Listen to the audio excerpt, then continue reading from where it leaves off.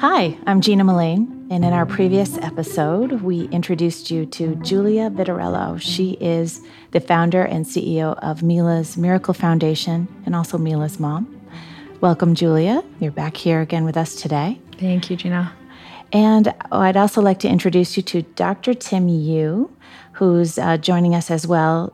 Dr. Yu is a neurologist and researcher at Boston Children's Hospital. So welcome, Tim. And I'd love it if you could tell us a little bit about your background. Thanks, Gina. Well, first, it's great to be here. As you said, I'm a neurologist and a geneticist at Boston Children's Hospital. And I run a laboratory there where we work with a lot of kids with rare diseases. We focus on neurologic rare diseases, including autism, epilepsy, other neurodevelopmental disorders. And we also work with kids like Julia's, who have rare orphan diseases that not a whole lot of other folks are working on, either from the diagnosis or understanding or therapy side. So it's a pleasure to be here. Great to have you. And in our last episode, we really learned a bit about the journey that you and Mila have been on and what led you to meet Dr. Yu. And I wondered if you could share a little bit about that with us. How did you guys get to know each other? In December of 2016, Mila had just been diagnosed with Batten disease, and I was struggling to accept the reality that I was given, that Mila, would not live past early teens. And after a few weeks of trying to digest that, and then seeing Mila throughout the day, smiling and laughing, and filling our whole house up with her huge, beautiful smile, I just thought this is not possible, and I need to do my very, very best to try to find some solution here. And I was hitting wall after wall after wall. And at some point, I got Mila's diagnosis, and it was only a half a diagnosis. So they had only found one of her two mutations that led to her type of Batten disease. One has to be passed down from the mom, and one has to be passed down from the dad. And they could only find one. And so I didn't know much about diagnostics or genetic disease, but I started reading and asking around, speaking with other parents of rare diseases. And I learned that I needed somehow magically to get into kind of the highest level of diagnostic lab, which was called whole genome sequencing. I didn't know much about it.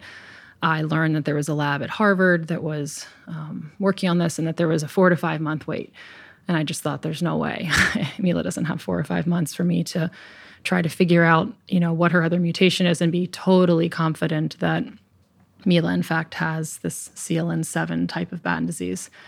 And I had a 2-year-old son who was, Mila at 2 years old was running around playing and swimming and counting and singing. And Aslan, my son, was doing the same. And I had no idea whether or not he had this disease as well. And the only way to truly test him was to have both of those mutations. So I turned to social media and I made a plea to all of my friends. And I just said, I don't know if anyone has any connection to this lab at Harvard, but I need to get in there, and I need to have this done fast, really fast. 4 to 5 months is not going to cut it. And strangely, I didn't think I had any connections, at Harvard Medical School or at any lab in Harvard. And, I started getting replies of, hey, I might be able to help you, or I might know someone, but nothing really turned into anything until one of my best friends from college, who's a doctor in Boston, happened to repost this to a group of physician moms in the Boston area. And that ended up her plea of, hey, my best friend from college, really needs this help. Can anyone help expedite this? Ended up on the lap of, Tim, through his wife, who is a physician as well in Boston. And so, within a day, I got a call from this Dr. Yu that I had never heard of. And, he said, I saw your plea, and I have a lab at Boston Children's that tries to help difficult to diagnose diseases in children, and I'd like to try my best to help you. Wow, that's incredible. The power of social media, for sure. Dr. Yu, what was that like from your perspective, sitting at the dinner table or wherever you might have been and hearing that someone needed your help, and what came after that? Right. So for my part, it literally was that. I was sitting at the dinner table on a Friday night, and my wife, Cindy, who's a physician and a member of the physician moms group that Julia just mentioned, turned to me and said, "Hey, have you seen this post?" Turns out that a mutual friend of ours at MGH had seen it, passed it along to her, and then she pointed it out to me. And through that short introductory post, I got connected to Julia's story and visited her website and heard about how her daughter, Mila, had just been diagnosed. And we thought really, well, we had two reactions. One, of course, is just emotionally, anyone who works with these patients and hears the stories of families struggling with rare disease diagnoses, your hearts go out, because this is these are such tough diseases and tough diagnoses. So we wanted to help from that standpoint. And on top of that, it turns out that my lab had been doing whole genome sequencing for about 10 years. And we had a special interest in these difficult to diagnose cases. And it was a really happy confluence of us wanting to help and then having the tools to be able to do it. So it really was that. The very next day we said, let's help. I connected through Facebook, got her email address, got her cell phone number, and we were on the phone the next day talking to them. That's incredible. So Julia, you're in Boulder, Colorado. Dr. Yu, you're in Boston, Massachusetts. How did you make this work given the geographical challenges? For me, it was just a miracle to have anyone step up and say they wanted to help me. I had felt completely alone for the few weeks, leading up to this, and thought, how in the world am I going to do anything to help my daughter? And, lots of researchers and doctors out there that I had reached out to are all incredibly busy. And I was asking something that was extremely difficult. I had been told that very few labs would probably ever be able to find this missing mutation. And even if they did, they very likely wouldn't be able to interpret it and understand it well. And so I really wasn't thinking that I was going to necessarily come across anyone. So for me, the geographic distance meant really nothing to me. I just was happy that someone out there was going to do their best to help me find this.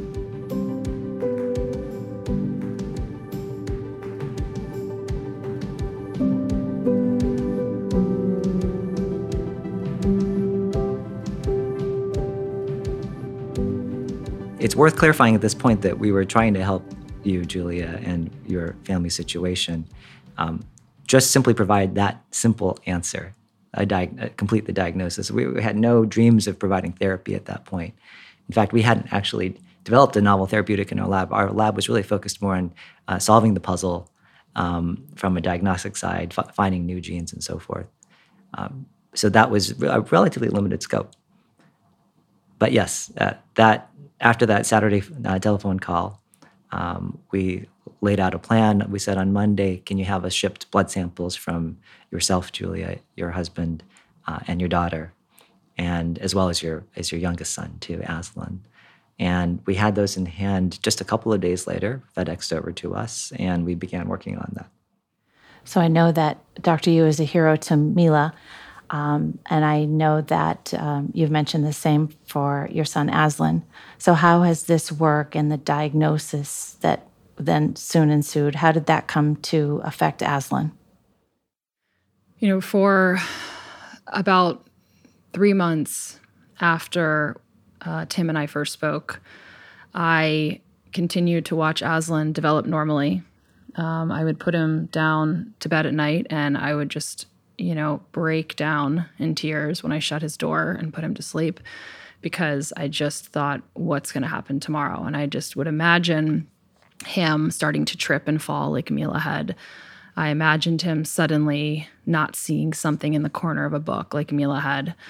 I imagined him starting to stutter, and I would not be able to sleep at night because I started imagining my very normal little son starting to turn downwards like Mila. And I just thought, for me, I've always wanted to be a mom, and the thought of losing both of my children and being a person without children, and just not being a mom was so incredibly devastating for me. And I could barely get through those months leading up to that. And when I eventually got some news from Tim that he believed that he had figured out what the missing mutation was, and that he had confirmed that Aslan did not carry this mutation or the other mutation, that he was actually free of carrying any Batten-causing mutations.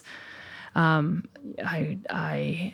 felt so much happiness and pain at the same time. Everything is in contrast to Mila. So I was so incredibly relieved that motherhood was not going to be ripped away from me, which is what I'd been thinking about the last few months.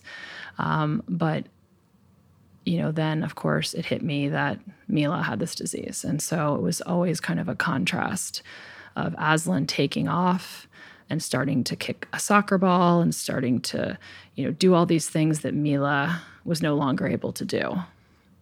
So it was incredible happiness with incredible sadness together. You paint such strong pictures in the way that you tell the story. From your end, Dr. Yu, it can't have been easy to get there.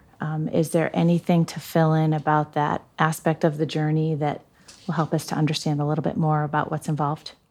Yeah, so when we set out, we knew that we had to look hard in Mila's genome. We knew that traditional clinical sequencing, which had been appropriately performed and done very well, had found one of the mutations, but it was missing the second mutation. And that without that second mutation, it made it hard to kind of give the assurance to Julia and her family that Aslan was really going to be okay, right?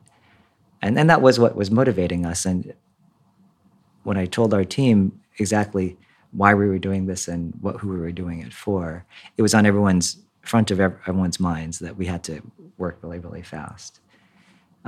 We got the whole genome sequencing done in just a month. When we got the data back, we stared at it. We looked through all the different regions where one typically looks for mutations, and confirmed to our satisfaction that the clinical sequencing hadn't missed anything obvious there. We found the mutation that had previously been described by Mila's doctors, and we found nothing else. And then we began looking through the hard parts, the parts of the genome that people have very great difficulty currently interpreting. And I won't go into the details of what it was. I think that's not the point here. The point was that after about a week of hard work, because we knew that Mila's family must be in a very uncomfortable situation, not knowing which way the cards would fall for Aslan, we were incredibly gratified when we had that eureka moment. Yeah. When we saw that cloud of unusual sequencing data that pointed us and helped us piece the puzzle together and say, yes, this was it. This was Mila's mutation. And now we have what we need to answer the question for Aslan. So that was a very satisfying moment. And the second satisfying moment, of course, was when we then took that information and we applied it to Aslan. And we're very happy to say that he was actually scot-free and that he didn't bear either of these. And so that was a very happy phone call, obviously, for that reason. As Julia said, it also confirmed the diagnosis for Aslan's older sister. And that's what we wrestled with next. Mm-hmm. She mentioned a bittersweet moment. So you started this episode talking about your work in rare disease. And I wondered if you could take a step back and maybe educate us, tell us about this space in general, how many people it affects, and kind of the implications of rare disease today. Sure. So there are worldwide about 350 million people with a rare disease. That's a whole country full, right? And so rare doesn't really capture it. This is rare at some level, meaning that if most people, they sort of live under the radar. Most people haven't heard of the names of these diseases, but in aggregate, this is a huge number of people who are affected. In the US alone, there are 30 million people living with a rare disease. Half of those are children, and the majority of those children, unfortunately, pass away before the age of 5 because there are no treatments for them. And so, with that backdrop, it's obviously a very motivating space to work in, right? Now, our work in the last decade had really been focused on giving names to these rare diseases, finding the genes that are causing them, because that's the first tragedy, that you have families like Julia's that are out there walking around who have not been told what they have because no one can figure it out. We're very happy to say that that problem is being solved.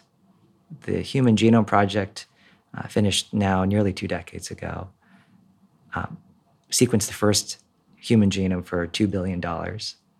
And now that cost of sequencing a genome is down to around $2,000. And so we can now offer genome sequencing to kids, and we're solving more of these cases at a much faster clip. The complex next transition is going from being able to name these diseases for families like Julia's and being able to do something about them. And that's where this story intersects with the flow of science right now. It's that for the first time, we have some tools at our disposal that we've now shown can be brought to bear on some of these diseases freshly diagnosed, even as freshly diagnosed as Mila's case, and that we can actually turn some of these diagnoses into treatments. So that's where Mila's case is so important to the field and where it's going right now. So, Dr. Yu, I know that you shared all of the amazing work that's going on and the complicated aspects of that, but I wondered if we could look specifically at Mila's treatment, and maybe both of you could share kind of the steps that went into that, the timeline. How did it come to be? Sure. So when we had our chance to actually see what Mila's missing mutation was and complete that diagnosis, we were staring at it. I haven't gone into the details of what it was, but suffice it to say, it was an unusual mutation. It was a mutation that didn't just alter the instruction. Most mutations alter the instruction set of a gene by rendering it essentially useless. It introduces an early stop in the middle of the instruction set that makes it impossible to proceed. Well, Mila's didn't quite do that. It actually changed the way that her gene was processed in a way that actually left most of the instructions intact. And once we finished patting ourselves on the back for having found the mutation, we were staring at it, and we had this maybe a third eureka moment where we realized, actually, this is a type of mutation we can do something about. Because most of the original instruction set was intact, if we could just figure out how to put the pieces back together in the proper fashion, then we ought to be able to get Mila back to a functional copy of the gene. That was the key insight that gave us this concept we might be able to try to develop a drug to help her. So that was in the spring of 2017 that we had that realization. And we knew that it was an intriguing idea. We knew it was also a dangerous idea too, because developing a drug for a single patient based on this concept had never ever been done before. And so to raise it with the family was something we'd have to do incredibly thoughtfully, and we had to convince ourselves that there might be some plausible chance that this could help. Otherwise, it would be irresponsible casting about of hope, right? And so we talked to lots of folks, including members of our academic community who had participated in developing a drug for a similar disease called spinal muscular atrophy.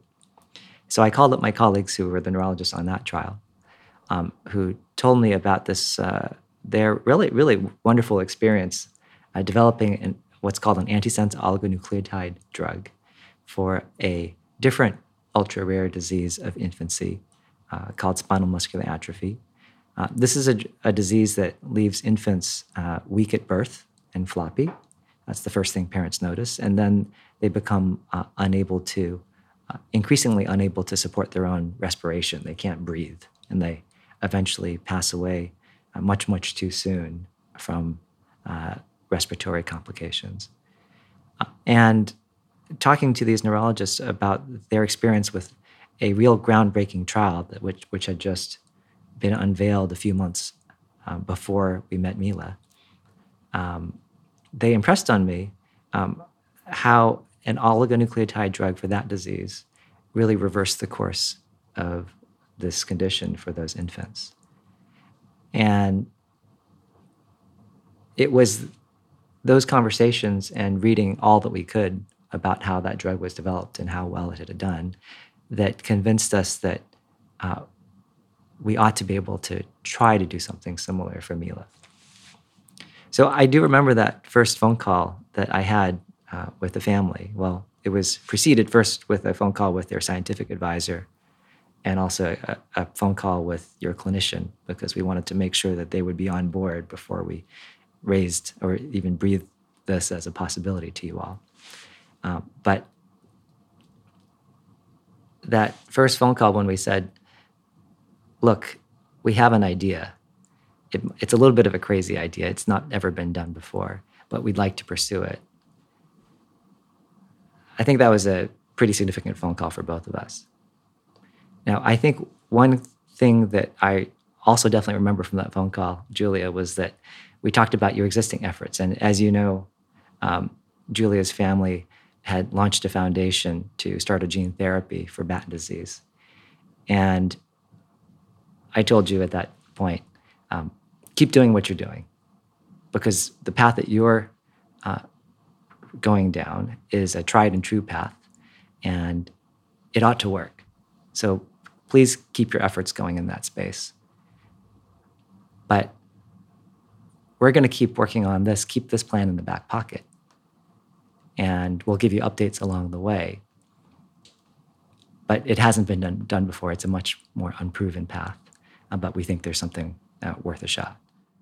And I remember that call, obviously, incredibly vividly, because, the first piece of news we got was that Tim and his team had actually found this missing mutation, which had been previously thought to be nearly impossible. And on top of that, I was told that Aslan did not have Batten disease. And the fact that Tim and his team went a step farther completely caught me off guard. I had not expected, a pause, and then, we have an idea of how we might be able to help Mila. I was in shock.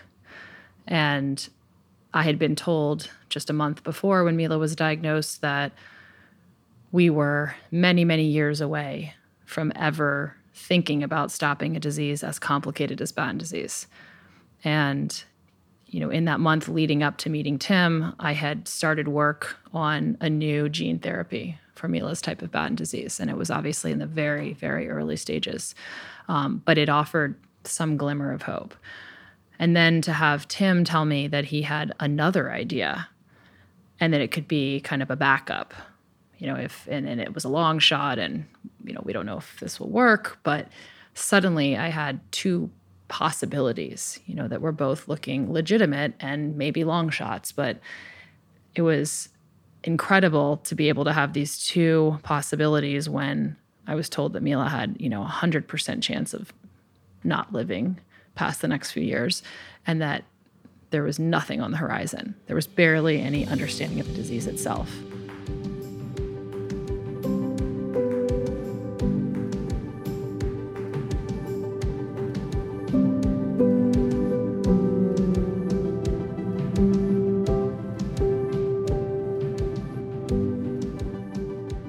Needless to say, I got off that call thinking, oh my gosh, there's two different people helping me, work on two different types of treatments. And I did as Tim recommended, and I really continued down the path of gene therapy. And, at some point, my focus did start to shift more towards this antisense oligonucleotide, or ASO. Over the next couple of months, we stayed in very close contact. I wanted to know how the gene therapy was coming. I wanted to hear how Mila was doing. And I wanted to keep giving her updates as to how we were progressing with this crazy idea. It ended up being very helpful because we were able to keep in touch with the network of scientists that Julia had created to do preparatory work for the CLN7 Batten gene therapy, and talking to folks through her foundation helped make sure that we were on track and that we had the necessary reagents and concepts and that we had a path forward. And really, the next several months went by incredibly fast, and in a way that science doesn't often actually do for you. Our experiments were working. And we had gotten skin samples from you and your family. We made them into cell lines. We proved that the mutation was doing what we had predicted that it was doing. And we began designing these antisense oligo drugs. And we were finding that at first pass, a good number of the ones that we were designing were actually appearing to work. And through a series of collaborations, we convinced ourselves that this drug was causing the gene to be assembled properly, and it was making the cells healthier. And it was looking more and more like this crazy idea was actually bearing fruit, and in just a matter of a few months. By August of that year, August 2017, so this is 8 months after we first connected on Facebook, we felt like we had enough to begin broaching this idea to the FDA. And so we began checking with them to say, hey, look, we've got this project incubating. It looks like it's got legs. We've got a very sick little girl in Colorado. Do you see a path forward for us? And we began those conversations to negotiate what would be the appropriate list of steps necessary to bring this to our patient as an investigational trial. And by 2 months after that, we were talking to folks in industry who are the usual folks you go to when it's time to manufacture a drug. And we were recruiting them to help. And then with help from Charles River, we had assembled the necessary data necessary to manufacture it, test it, and then bring all of this to the FDA by January of the following year to ask for their permission to start a trial for Mila. And so that was in October of 2017. And then, within 2 months, everything, the long checklist of what was needed to go from, hey, should we try to make this happen, to can we produce the drug and test it in animals and get it approved by the FDA? At that point, it was now the end of the year. And Tim kind of reached out to me with an update of, we're getting really close.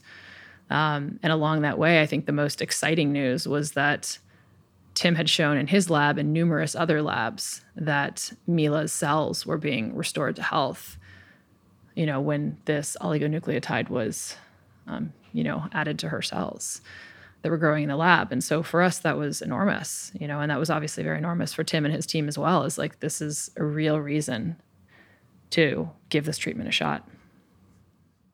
The treatment has a special name. I didn't even know about it until I was walking down the back hallways of Boston Children's with Tim, and he said, do you want to come and see Mila's drug? And, we had just moved to Boston in January. At that point, the drug had not been given the go-ahead by the FDA yet, but was imminent. And we had moved our family there just a few months, after coming to Boston Children's for the first time. And Tim took me down all these back hallways and elevators and more hallways and elevators and said, I want to show you something. And knocked on a door, and a guy opened the door, and he said, hi, this is Mila's mom. And he said, oh, okay. And he opened a little refrigerator that had a special thermometer and a lock and key on it, and opened it. And there was many trays of these little tiny glass vials, and he pulled one out and showed it to me. And it said Milasen. And I remember how emotional that was for me because I didn't realize, it didn't hit me until that moment that this was this kind of first ever drug that was personalized for just Mila and no one else. And so when the treatment started, we all knew that it was going to take a little while for it to kick in. And so it took a few months. And then after a few months, we started noticing some things. We started noticing that her seizures were decreasing, and they were decreasing in the number per day, and they were absolutely decreasing in the severity. They were lasting, 10 seconds, 20, 30 seconds, they weren't lasting minutes, and the arms and legs were not thrashing anymore. I was never having to hold her down anymore. She was back to eating by mouth. There was no more supplementing of her food through her G-tube. She was sitting up and standing up much straighter, so I could take my hands off of her while she was leaning against me. And she was smiling and laughing, and she had just started prior to the treatment to really not reacting well. I never thought twice about giving the treatment a chance because I knew exactly what Mila's life would look like if she were not given any treatment. It was a very distinct downward slope of a line. And so the thought of having a treatment that, had some risk involved because it was a new drug designed for Mila, it also offered hope. And so for me, that was an obvious choice. And I just really hoped for the very best. And we've seen incredible things. In the last year and a half, we've seen amazing, ability to greatly slow or stop or even improve a lot of her disease symptoms. And unfortunately, not all of them. I think it's worth emphasizing, in a way, what the trajectory of diseases like Mila's typically is. And this is something that we talked quite a bit about, Julia, Alec, and I, at the start of this treatment, that neurodegenerative diseases like Mila's, they have a start and a stop. Of course, the stop is what, unfortunately, is death. And they can begin, and quite subtly, years before a patient is diagnosed. In the case of Mila's, we tracked back her first symptoms back to around age 3.5, from what you all recalled, right? And we started treating her at age 6 or age 7. We met her at age 6 and we started treating her at age 7.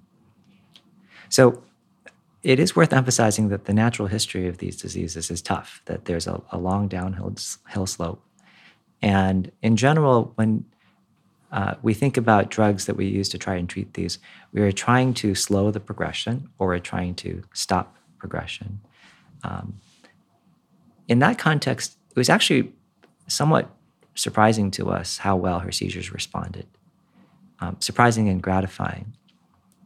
What that suggested was that the drug itself was showing signs of really working to improve parts of Mila's brain that presumably were sick at the time that we started the treatment, but not yet dead.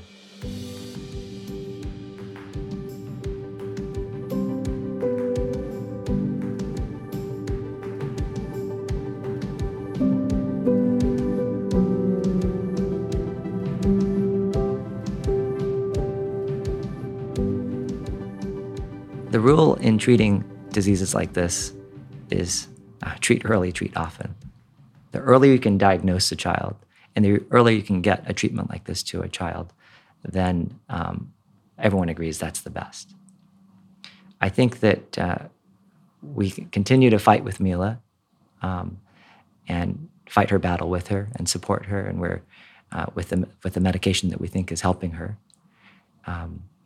We think it's promising. It's showing very promising signs that the drug is doing what we intend it to do. And we also think about this pathway that we've created and what its implications are for other children like Mila. And we care about each of those things, the patient, the drug, and the pathway. And I think we take from each of them exactly what we need to, which is to provide as much support as we can, continue this treatment, which we think is helping, and then look for opportunities to help others in the same way. I know you both are working on that exact point, how to help others utilizing this pathway. Can you share a little bit more about the progress that you've made or what you're hoping to try to do? Sure. Why don't I start, and then we'll take this one together, because it's been a real team effort. I think that Mila's case has captured a lot of people's attention. One, because it is an exemplar of what rare disease patients go through, and Julia and her family, Mila's family, have done such a great job and been so brave in putting themselves out there to share this journey with folks, to let the general public know about the plight of people with orphan diseases. So it's already having impact in that manner already. I've talked about the novelty of this case, the first time that a medicine has been designed and made and actually executed for a single patient. And that has very wide-reaching implications that the field has become very excited about. The idea that we could actually offer a drug that is designed for patients without necessarily the entire machinery of the pharmaceutical industry behind it. The idea that we could, that dedicated teams could carefully tailor make and craft these drugs and deliver them in time to impact the course of disease, that's a new one. And Julie and I have been talking to many folks to help extend that concept to as many patients as possible. We've started with conversations with the FDA. We've established relationships with folks like you all at Charles River, who are essential for making this type of work happen. We've reached out to the drug manufacturers. And the message in each of these cases is, how do we take this process, this drug development machinery, and shrink it down Mila-sized, and do that over and over and over again? This is not going to happen overnight. We're pushing hard to take what we think are the necessary next steps to continue exploring this idea, continuing to offer this for more patients like Mila is the right thing to do. But it's definitely not going to happen overnight. And it's not going to work brilliantly in every case overnight either. As you can see with Mila's case, that as much hope as this provides, it's complicated. These diseases are complicated. So I think we're in a very critical phase right now, where this work has to proceed expeditiously, but carefully, with proper medical and ethical oversight, to make sure that the right patients are offered this opportunity and offered it in a way that we can all collectively learn from it. This is like the early days of gene therapy, and we want to make sure that we explore it, but with safeguards in place, and so that we can maximize benefit. And we know there are risks. There are very, very prominent risks in taking this type of customized therapy approach.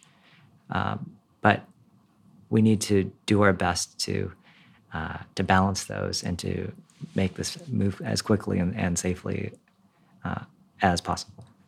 The fact is that Mila's case is already opened doors. It's already opened a door for a 25-year-old woman from the Midwest who was diagnosed just a few months ago with a terrible genetic form of ALS, Lou Gehrig's disease. And she is now being treated with an antisense oligonucleotide that had never been tested in humans previously. And that testing in that scenario very much parallels Mila's. And I think that in a way, we are hoping the best for her. And in a way, she's already part of of what Mila has done for the field. We also know that there are many more Milas out there. And in the year and a half since we started treating Mila, we've now come in contact with many families who've reached out. And we have many cases that are similar at the scientific level and at the clinical level to Mila's, where the patient was diagnosed with a genetic disease that we think we can develop a drug for.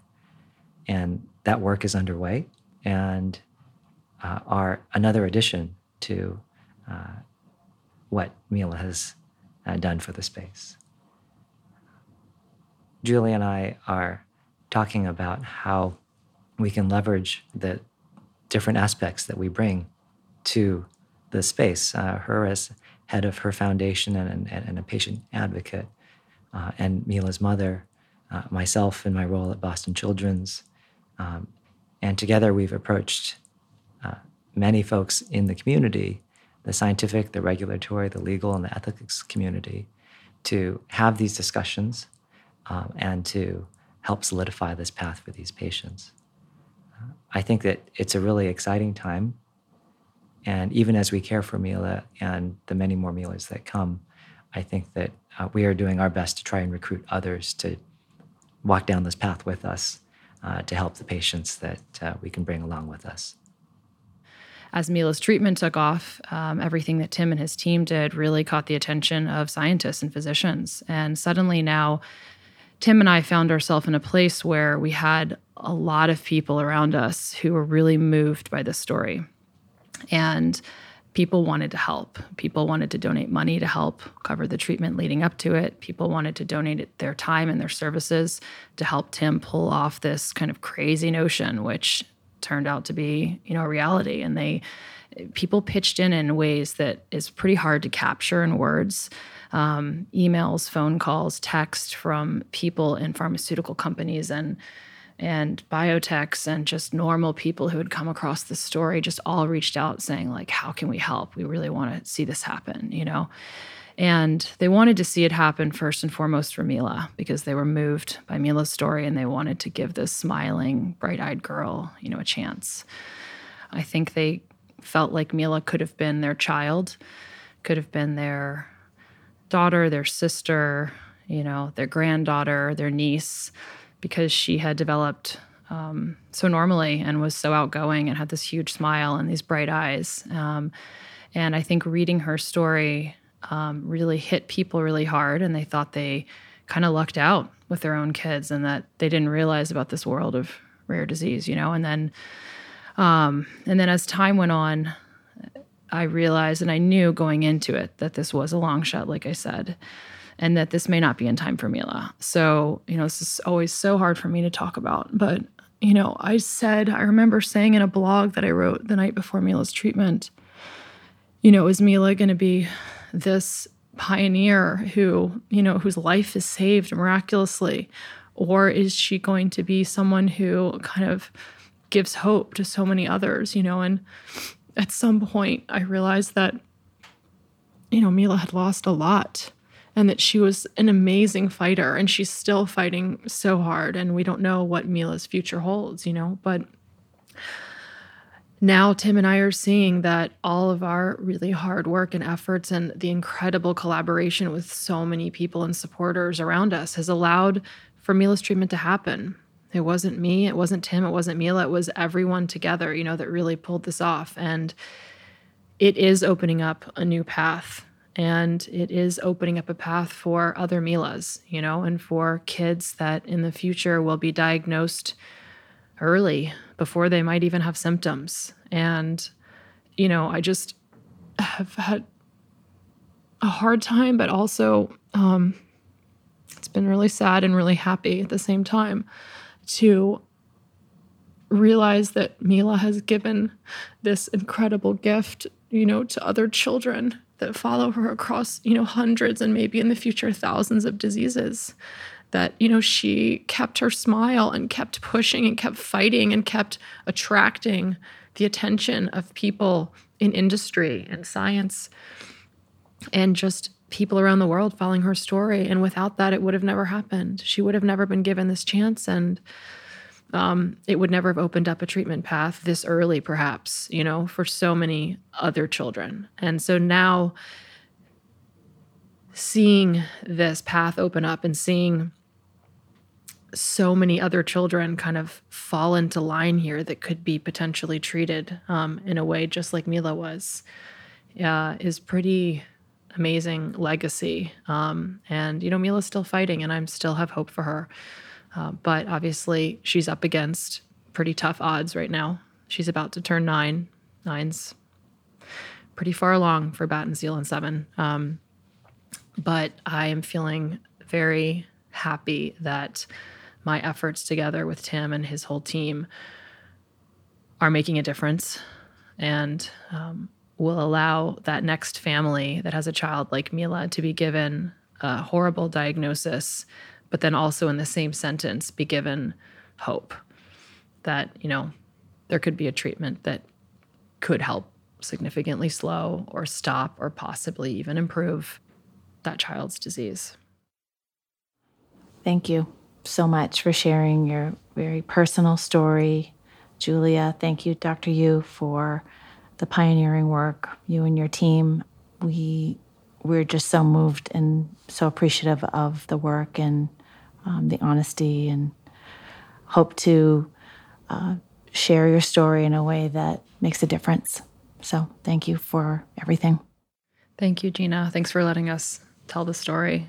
Once again, it's really important for us to be able to let others kind of know about what we've done and what we hope to do in the future. Thank you for having us, and thank you, Charles River, for all of your support for this work as well.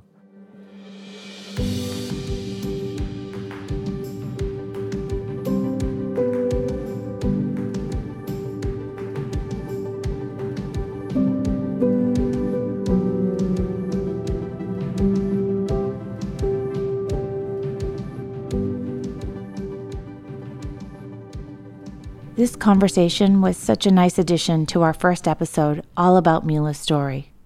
If you haven't yet, you can watch our short documentary about Mila's journey at meetmila.com. I know everyone I've shared this with wants to know how they can help. You can visit stopbatten.org/CRL and join our giving campaign to fund more programs like this one for other children with rare diseases. We have a great opportunity with an anonymous match, up to $150,000, so your donations can have double the impact. I would like to express our appreciation to Julia and Dr. Yu for sharing their groundbreaking story and giving a face to personalized medicine. Mila's story is meaningful and gives hope to so many.